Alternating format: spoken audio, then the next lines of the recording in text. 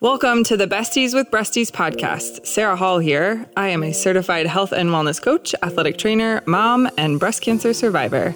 I help women overcome their own mind drama to make mind shifts that open up the possibility for their most empowered and energetic life. And I am Beth Wilmus, author, speaker, and founder of a human investment organization, otherwise known as a nonprofit, called Faith Through Fire. Our mission is to reduce the fear and anxiety that breast cancer patients feel and replace it with hope and a path toward thriving. This podcast is about our experiences with breast cancer and life after as young survivors and moms.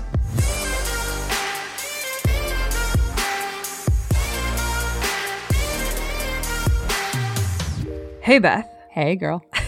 I feel like you always start it, so it's kind of fun for me to start. To say hi? Hi. You think I always start? Yeah. Really? Yeah. Well, way to take the reins there, yeah. Sarah. Way to be aggressive. Grabbing the bull. There. I'm really excited about this series that we're getting ready to do. I think we've been looking forward to this for a while now. Yeah. Because, should we tell people what we're going to be talking about? Yeah, for sure. I mean, we're going to be talking about the emotional fallout after treatment, And which occurs for a lot of women. Yeah, and for both of us, I feel like this was such an important time of our whole journey. Yeah. I mean, it's what resonates with me the most, like when thinking back on the entire experience. It's really all about the emotional piece. Yeah. Don't you think? Yeah. It was the hardest time for me. Yeah. Well, I mean, people talk about it all the time, and nurses in particular. I think I might have mentioned this in a previous podcast, that nurses say that they can kind of set their watch to the time that a patient falls apart after treatment's over. Mm-hmm. And I found that really interesting. So it's something that a lot of people have happen. Yeah. And I think it's just because when you're going through treatment, you're, you know, running to this appointment and you have to have this scan, and you're kind of hunkered down and just eyes straight ahead, right? And you don't really get a lot of time to process. And then I feel like that time to process happens when everything else stops. The dust settles. Oh, Yeah. boy. And Yeah. then that is really, I feel like, a reckoning. Yeah, for sure. I agree 100%. So today, what we're going to be talking about, so this is the start of our emotional fallout series. I'm going to be sharing my story today. We're going to talk about why moving into survivorship can be tough and how that whole process goes. Right. Your story, Yep, right? my Your story. individual story. And then, This is going to be an emotional one. right? And then what we want you all to know that are listening, you know, about what to expect once the dust settles and you're facing your emotions and everything that you just went through. Yeah. Before we get into all of that, let's hear from our first sponsor. Hair loss is consistently ranked as one of the most feared side effects of chemotherapy treatment. The emotional impact chemo hair loss can have on patients has been well documented. Scalp cooling is a simple treatment that can prevent hair loss caused by certain chemotherapy drugs. The use of scalp cooling is proven to be effective in preventing chemotherapy-induced alopecia and can result in people retaining much of their hair. Paxman is the global leader in scalp cooling. Their cold cap is scientifically proven to reduce hair loss during chemotherapy. If you are facing cancer treatment and concerned about losing your hair, ask your provider about scalp cooling and visit our website at www.coldcap.com. And we're back. All right. All right, so let's talk about why moving into survivorship is the toughest part.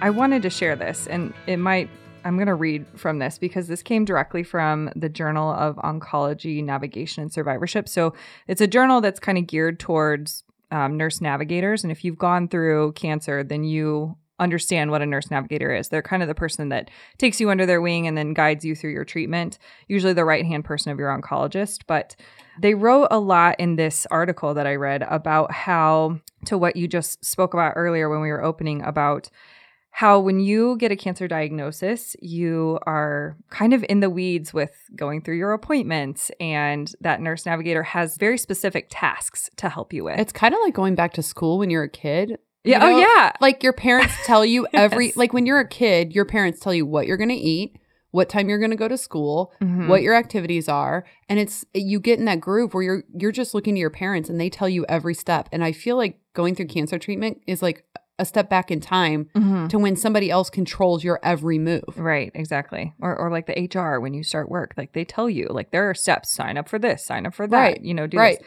So that nurse navigator really has a good job and has a step-by-step roadmap of where to take somebody when they've been diagnosed.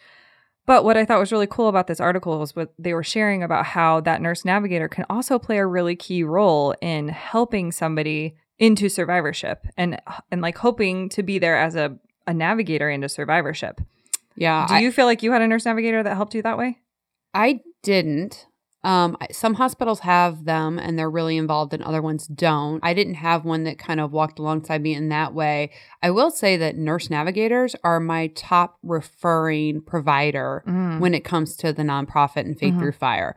So the nurse navigators, to your point, are the ones that really understand the emotional aspect of cancer and are often dealing with patients, emotions. And so they are my best referral source for new patients. Yeah. And I love that. I love that they are looking out for their patients' emotional well-being during this process and tapping them into our resources. You build trust with them throughout your journey through chemo and surgery and everything. So it does make sense for them to be a good help in your survivorship. I didn't really feel like I had a lot of support once I got to survivorship. It did feel very much like, great, you've passed the class now, like on to life. And, there was really nobody there to catch me or guide me or anything. So, well, that's how I felt when the nurse told me that they can kind of set their watch. It's like, well, wait a minute. If everybody knows this is coming and that this is pretty typical, where is that warning? Like warning. Yeah.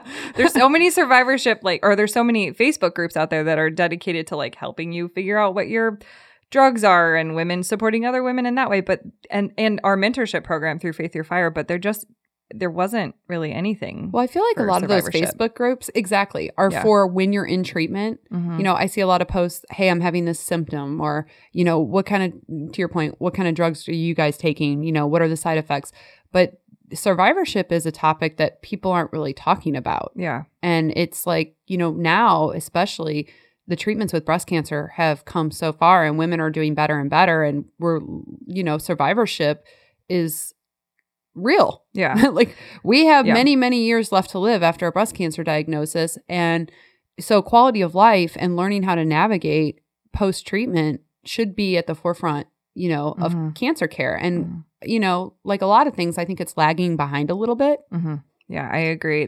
The path towards survivorship seems very unclear because you've gotten now the clean bill of health, hopefully the clean bill of health from your oncologist, and potentially you have ongoing treatment that you've got to navigate and the side effects of those. But yet, the friends and the supports that have been there through treatment can kind of, they kind of look at you if they haven't been through it before and kind of think, oh, she goes back to life and everything should be normal. So that's what goes on in your brain. But I mean, that's not what happened for me. And I know that's not what happened for you. So I don't think that you're ever the same after you have a major life event, whether that be cancer or the loss of life of a loved one or, any major change, even things like divorce and, you go through something like that and you're a changed person. You're not the same person. And I think you think, or at least I did, that when I was done with cancer treatment, I was going to go back to being the person I was before treatment. And then was really surprised to find that person no longer existed. And it's like, that's a shocker, and cancer takes a lot of things from you. And so when you are struggling with your identity post-treatment, that's additional stress. It's stress. Huge and it can be stress. very traumatic. So I'm really interested to kind of hear about your experience. Yeah. And what that looked like. I'll share it all. You'll share it all. Yeah, you are a sharer. But before we do that, let's do boobs in the news for everybody today. You want to do that before we dive in? Let's do it. All right, boobs in the news, people. Boobs in the News is a fun segment where we read funny tweets from real people or ridiculous news stories. Boobs in the news, boobs in the news, boobs in the news. Okay, are you ready for this? Oh, always. Lay it on me. Okay. Why do you have Captain Crunch? I'm getting to it. I am getting to it. So you may or may not have heard the story. Did you hear about this man that got a surprise in his Captain Crunch recently? No. Okay, this just happened. Okay. So, so this story is about a man. What's his name? His name is Mr. Karp. Okay. He's a 41-year-old comedian and writer in Los Angeles. And he kind of went viral when he took a picture of the contents of his Cinnamon Toast Crunch and sent it to his wife, who, by the way, guess who his wife is? Oh, somebody famous? Kind of, yeah. Danielle Fishel-Karp, who played Topanga Lawrence Matthews on Boy Meets Oh my gosh. Yeah, Boy Meets World. Oh, I love Boy Meets World. Right? I know. So she is his wife. Lovely. So he decides There's he's a lot of little boys out there at heart who are very jealous of him. of him. Oh, yeah. Oh, yeah. I always thought she was beautiful. Yeah.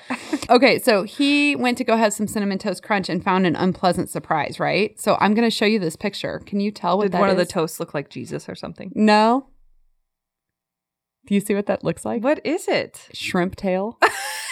Shrimp tail. He found Somebody on the line was hungry. He found shrimp. How gross is that? That's so disgusting. In his Cinnamon Toast Crunch. And what I think is funny is that at first, General Mills like totally denied it and was just like, oh no, I think they tried to pass it off like that's just clumps of sugar together. And then they were trying to kind of say, oh, it wasn't us, it was a supplier and things like that. And first they tried to deny it. And then I think they kind of owned it and, whatever. But what I thought was really funny about this is that Mr. Karp said that he looked in the bag and saw what appeared to be a tail. And then he found another one, and both were encrusted with sugar. He says, I get really grossed out and I'm medicated for OCD. So this is a total nightmare for me. Oh, no. Can you imagine? I mean, first of all, how does a supplier supply something for Captain Toast Crunch and also shrimp? Well, apparently this is not their General Mills has had another shrimp debacle in the past. Okay, so in 2011... Well, I guess it wasn't related to shrimp, but it says in 2011, the company sued a Michigan blueberry packer after a shipment was found to be contaminated with pieces of shrimp. So it is another shrimp debacle. Shrimp are infiltrating. Yeah, I was just going to say, it is a shrimp debacle. Shrimp debacle. In the blueberries. So who's the boob, the shrimp or General Mills? I mean, I don't know if it's General Mills' fault or their supplier's fault. Maybe somebody in procurement. Oh, maybe. Maybe we need to start looking at that person's job. Yes. I don't know. But anyway, I thought that was hysterical. That is funny. Yeah. And then on top of it, I happened to come across this tweet by The Dad. So it's at The Dad. And he said, that guy who found shrimp in his cereal has clearly never had breakfast with a toddler. Yesterday I had Hot Wheels in my oatmeal. Today it was batteries and the pancakes. Nice. So he's poking fun a little bit. But yeah, shrimp in the Captain Crunch or in the Cinnamon Toast Crunch. There's your boob, people. Bibs in the news, bibs in the news, bibs in the news. Okay, and we're back. So I'm really interested in knowing kind of, what your mental state was like after you got done with treatment and when you started to kind of recognize that something was not okay. Sure. I remember being done and being like, I'm going to get back into life as I knew it before. Now, I mean, I had a newborn at home, so I was adjusting to be now a parent of 2 and trying to get back into work full time. And I was just plugging along like we moms do, trying to do everything again. And I remember very distinctly, my very first symptom was I couldn't sleep at night. I would wake up, I would go to bed and I'd go to bed just fine. And then I'd wake up around 1 or 2 o'clock in the morning and I would be up for hours. And I would go down these crazy thought trains. I would think about like why I wasn't losing weight, why nothing I was doing diet-wise was working.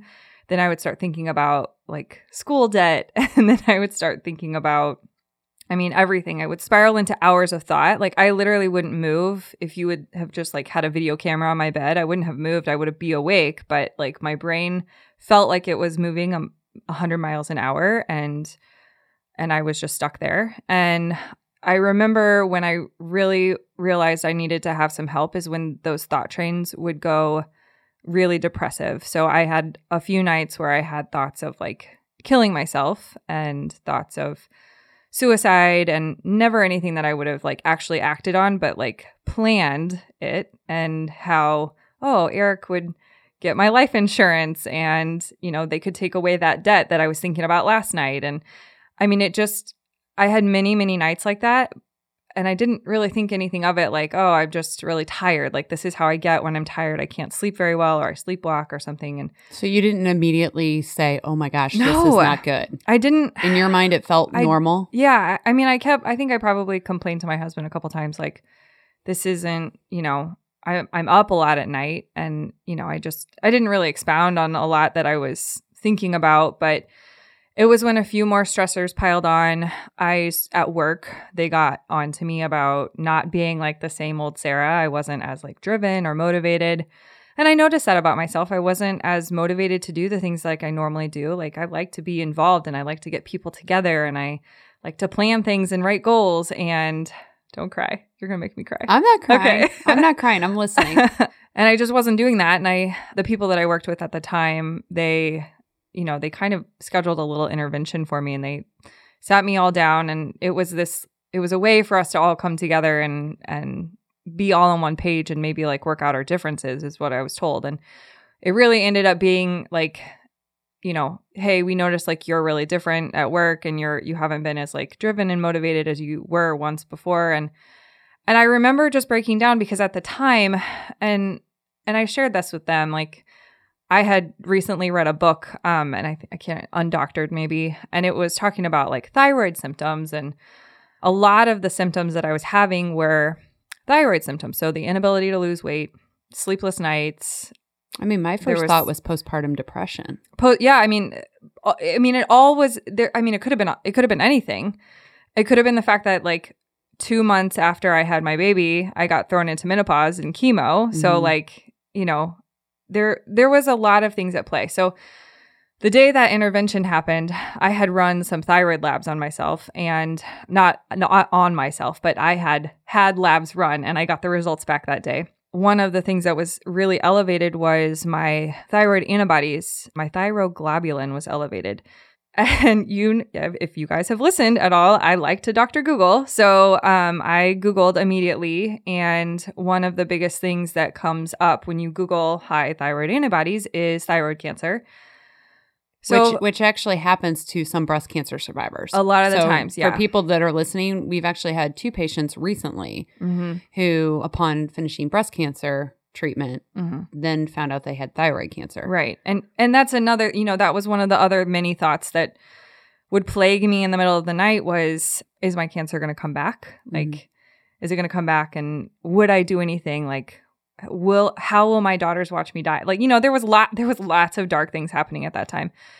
And I remember like that specific day, I remember so much about that day, but I remember getting those labs and being like, okay, I can either sit here and say that this is the symptoms that I'm going to have forever or I'm going to do something about it. Cause I already had talked to my doctor about like the symptoms I was having because I was on the AI, like, and that's when he pointed me towards Barbara in the front to help me with my sex life. And, which obviously didn't do very much good. So hold on, no, can I pause? I want to know specifically how you felt when they kind of did this mini intervention, because I know for myself, like you have a very good spirit about you, whereas I get very defensive when somebody comes at me with something hard. Yeah. My first interaction is to like want to fight my way out of the corner.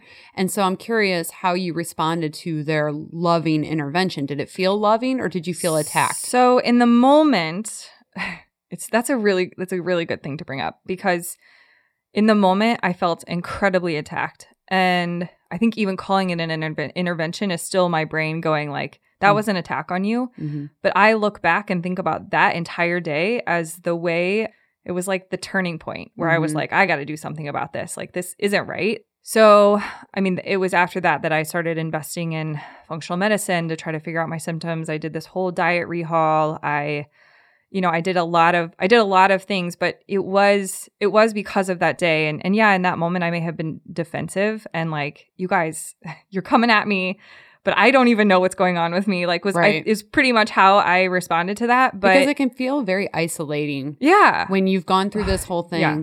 And even though they meant well, they don't know what it feels like. No. And so here you are just trying to keep your head above water. Yeah. And then you have somebody telling you you're doing it wrong. Yeah. Yeah. It feels, and for all the survivors out there, I feel like it feels very lonely for a while you're trying to navigate life after and you're trying to figure out who you are. But I also think it's very an interesting lonely point to make that when you truly care about somebody and you truly want what's best for them, sometimes it means saying the hard things. Yeah. Sometimes it's saying, hey, I don't feel like you're your same self. Yeah. I'm worried. Yeah.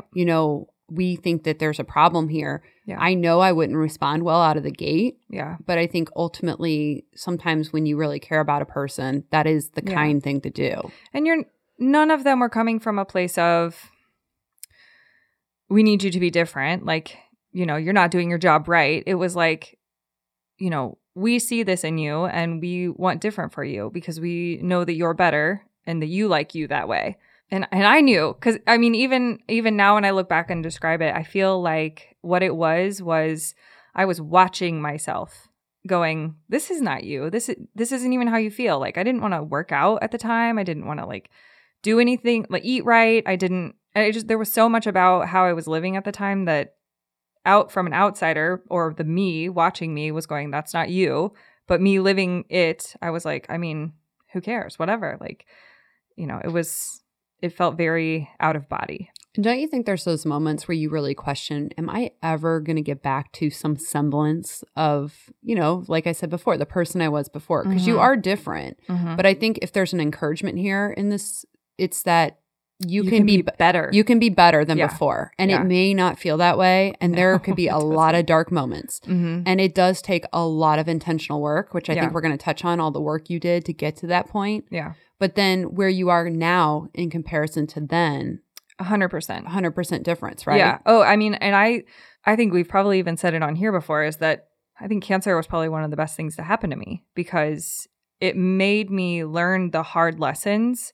Like, it made me learn them. It put me to the fire. And then I had to figure it out. And because I figured it out, you know, not necessarily on my own, but with the supports around me, and I dug deep and I did the work. I did the hard work. I didn't just, you know, I didn't take an antidepressant. I didn't, you know, go see a counselor. And I mean, I did go see a counselor, but I didn't like just pinpoint one thing. I tried everything. If there was something that I thought could help me, I did it all. And what I learned from it, each thing made me learn something new, either about myself or something about my life that I now have every single day forever. It's not ever something that's going to go away.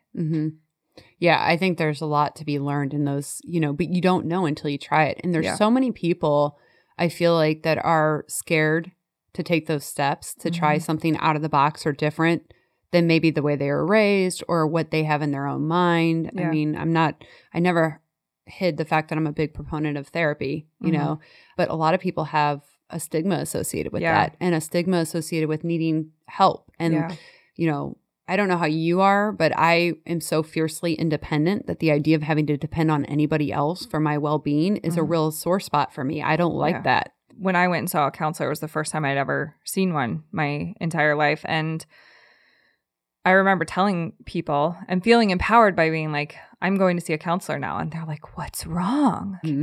Well, I mean, you're like, well, I had this life-threatening disease. Right. Is that good? Right. I was pregnant. Is that okay?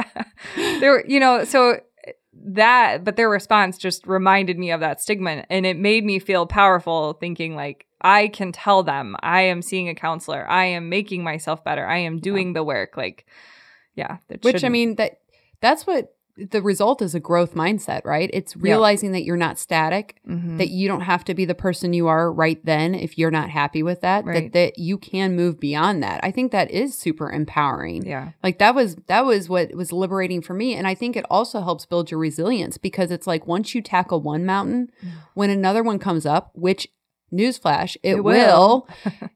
You feel equipped. You're like, you know what? I've been there, done that. I remember what this felt like, and I remember what I needed to do to get over it. Right. And guess what? It takes a lot of intentionality. Yep. And so really it just becomes a question of, are you okay with what's happening, or are you going to do something about it? Right. And how much do you feel is the responsibility of your provider versus you? It's a great question. It depends on your provider. I feel like your provider should point you in the right direction, but really it's your health. Like, your provider is not there when you feed yourself at night, and your provider is not there when you choose to stay up until 1 o'clock and not get any sleep. Like, you are the one that has to invest in your health. The provider can point you in the right direction, but, you know, ultimately you're responsible. I mean, I'm personal responsibility is like my number one value, probably. But right. I expect a lot of personal responsibility from others. So, you know, if you say there's something that you don't like about your life, well, then, hey, guess what? You can change it. Right. No, I'm the same way. I mean, it's a lot of talk and no action doesn't go very far with me. Yeah. It's like, we're only going to have this conversation about how unhappy you are. I'll give you 5 times. I'll give you 5 I'm done. 5 happy hours for you to tell me that you're unhappy. Mm-hmm. And then by the 6th happy hour, I'm going to be like, you either do something or we stop talking about this. Yeah. I mean, I love cocktails as much as the next girl, but we got to change the We're not just hiding the problems in the cocktails. Right. Get off the wheel, right? Yeah. And I do want to go back to say, you know, that you were really interested in kind of helping yourself holistically as much as you could. I think going back to what you said about antidepressants, sometimes that's going to be on the menu for you depending on what your issues are. Yep. And you really need to consult with a psychiatrist to see if you would benefit from those medications. Yeah. But I also think, and Sarah and I are a big proponent of this, that there is a lot of healing that can be done by taking care of your body. And Huge. especially after you've just gone through chemo and radiation, and there's not a single breast cancer patient that does not steroids. Oh my gosh. There's not a single breast cancer patient that doesn't wonder, what is that doing to my long-term health? Yeah. I mean, it crosses all of our minds. And so then it really becomes critical. And we actually just had a doctor on the show the other day who said the difference between, for example, patients who choose to exercise after their diagnosis and those that don't is night and day. Yeah. I mean, in terms of how they feel, how they look, and their energy level. So much. I mean, it's so easy to feel powerless after a diagnosis, but so much of health is around what you do. Yep. It's within your control. It is. There's way more in your control than you think there is. Yep. Yeah. So what would you say is the most helpful thing that kind of really, or is it a culmination of everything? Because you said you basically were willing to take anything anybody was offering. I read books. I tried, I've done a lot. I saw different providers. I tried chiropractor. I'm trying to think. I'm like really trying to rack my brain. What would be, I mean, really, it just comes down to list out your most important things. Like, what is most important to you? And what are you willing to do for those things? And then decide. Like, I was willing to do anything to have the best health, which sometimes meant giving up things that I did enjoy. But that's the price I pay to now have this, to feel 100 million times better. So I'm curious because I've mentioned this before. So for me, my emotional fallout did not happen right after treatment concluded. I felt like I handled that really well emotionally. My emotional fallout came 2 years later when I got bitten by a spider and developed lymphedema. And then I had this chronic incurable disease, which I did not sign up for, right? Everybody's got their threshold. I was there. I didn't want that. So my emotional fallout happened 2 years after treatment concluded. And then I'm curious how long it felt like it took you to dig out, because honestly, if I'm being honest, and I sought a counselor for help with my emotions after that happened, it took me 2 years of intentional work to get out to the other side and to feel stronger than ever. 2 years. Yeah. I mean, that's a long time to be intentional about your well-being. And I think another aspect of this is it also depends on what you bring to the table already. Like, what was building up before cancer? And you maybe got to the threshold of the spider bite, but did you then have to weed through everything else that, was adding to the spider bite, and it was still there? Yeah. But, no, let me tell you, my therapy sessions were not strictly about a spider bite. Right. Yeah. And to your point, I mean, I can look back at me prior to getting diagnosed, and my daughter had just turned 1. So I had been through a pregnancy. I wasn't eating healthy. I was overweight because of the pregnancy. I wasn't taking care of myself. I know I wasn't. You were in that, sleep deprived mom mode where you're just day to day, just trying to get through it, with diapers and screaming. And so, I can look back and say, okay, there was more there than just, just this or just that. So to your point, and I think we'll talk about that more in some of our other episodes, but, trauma, it's a real deal. And most people have some sort of trauma in their past, and it can be big traumas or little things, but it builds. Yeah, for sure. So yeah, when I went to therapy, it wasn't just about a spider bite. It was about everything leading up to that point, that I wasn't happy with. Yeah. But I think the positive from your story and mine is that you can get to the other side. Yeah. And there may be people listening right now that do not see that. Yeah. So, yeah. I agree. Well, thanks for sharing. Yeah. Before we wrap up and kind of let everybody know what we want them to know, let's hear from our second sponsor. Sounds good. SSM Health is a proud sponsor of the Besties with Breasties podcast. 1 in 8 women will be diagnosed with breast cancer during their lifetime. Early detection is key, and keeping up to date on yearly mammograms could be life-saving. At SSM Health, we offer patients in the St. Louis area online scheduling for mammograms, including next-day appointments. Visit ssmhealth.com/schedule-mam to make your appointment now. All right, and we're back. So I want to talk about what we're doing to be part of the solution and not the problem. Yeah. Right? Is it? You want to tell people? Yes. So at the beginning of April, we will, I think this is going to air in May, and we will have launched at the beginning of April a survivorship support network. So What is that, Sarah? Oh, well, let me tell you. It is it's basically a Facebook group off of Facebook, but it's a way for us to not be bogged down by Facebook rules or, propaganda, whatever is on there. Ads. No ads. No ads. No retribution if you don't do what they want.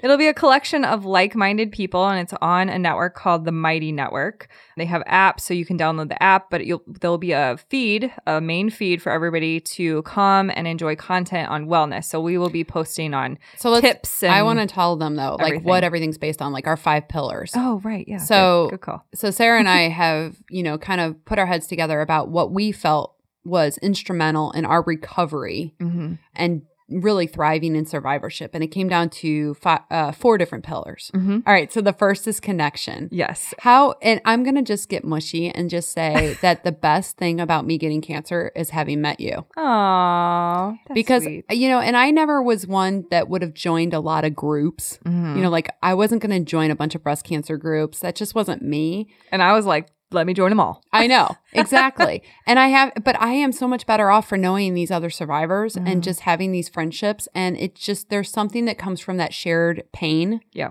That's just a knowing that you can't get with anybody else. Correct. So connection is our top pillar. Yep. Wellness. So this is anything, like this is nutrition, this is fitness, this is, walking, it's emotional well-being, cryotherapy, massage, like anything that you do for your wellness, self-care. Right. Yeah. Self-care, quality of life, finding purpose. I think this is huge. You have to find meaning in your journey. Yep. I mean, for us, it's doing this kind of work. Yep. For you, it might be something else, but finding purpose and being able to use this experience for good in the world is really healing. And so we want to encourage people to find purpose. And then healthy mindset. Yep. Healthy mindset. So I talked about that today and how I thought about something in the moment and then how I looked back on it now and even think like it made me a better person. So that's building a healthy mindset. Building a healthy mindset is building resiliency, and it's being able to come at something that might seem difficult and being like, okay, I got this. Yeah. So basically, it's a private network that you can join after you're done with active or primary treatment to foster connections and to have access to resources and supports that best fit your individualized need and help you meet your goals. We want to have connection, but we want to have accountability. And there's all kinds of really neat things to be found there regarding fitness, nutrition, courses, membership. We're going to be doing extra podcast episodes specifically for this network based on those 4 pillars. This is just our way of being able to support you in your quest for optimal survivorship, right? Yeah, exactly. So I wish this was around when I was going through it. Well, so do I, which is why we created it. Boom. So anyway, you can find this network on faiththroughfire.org on the survivorship page, or you can also just put in Faith Through Fire in Mighty Networks and you'll be able to find us. Yep. Ask to join, and we would love to have you. Yeah. So any last thoughts for the people listening today about the emotional fallout and what we want them to know? I mean, other than you're not alone, no, I think. Are we going to do it? Yeah. You are not alone. I am here for you. Yes, there's your cheesy moment for the day. There you go, guys. All right. And next time, we are going to be talking to another survivor named Jamie, and she's going to share her story. Yeah, she's going to share her emotional struggle after treatment and what we all can learn from that. So until next time. See ya.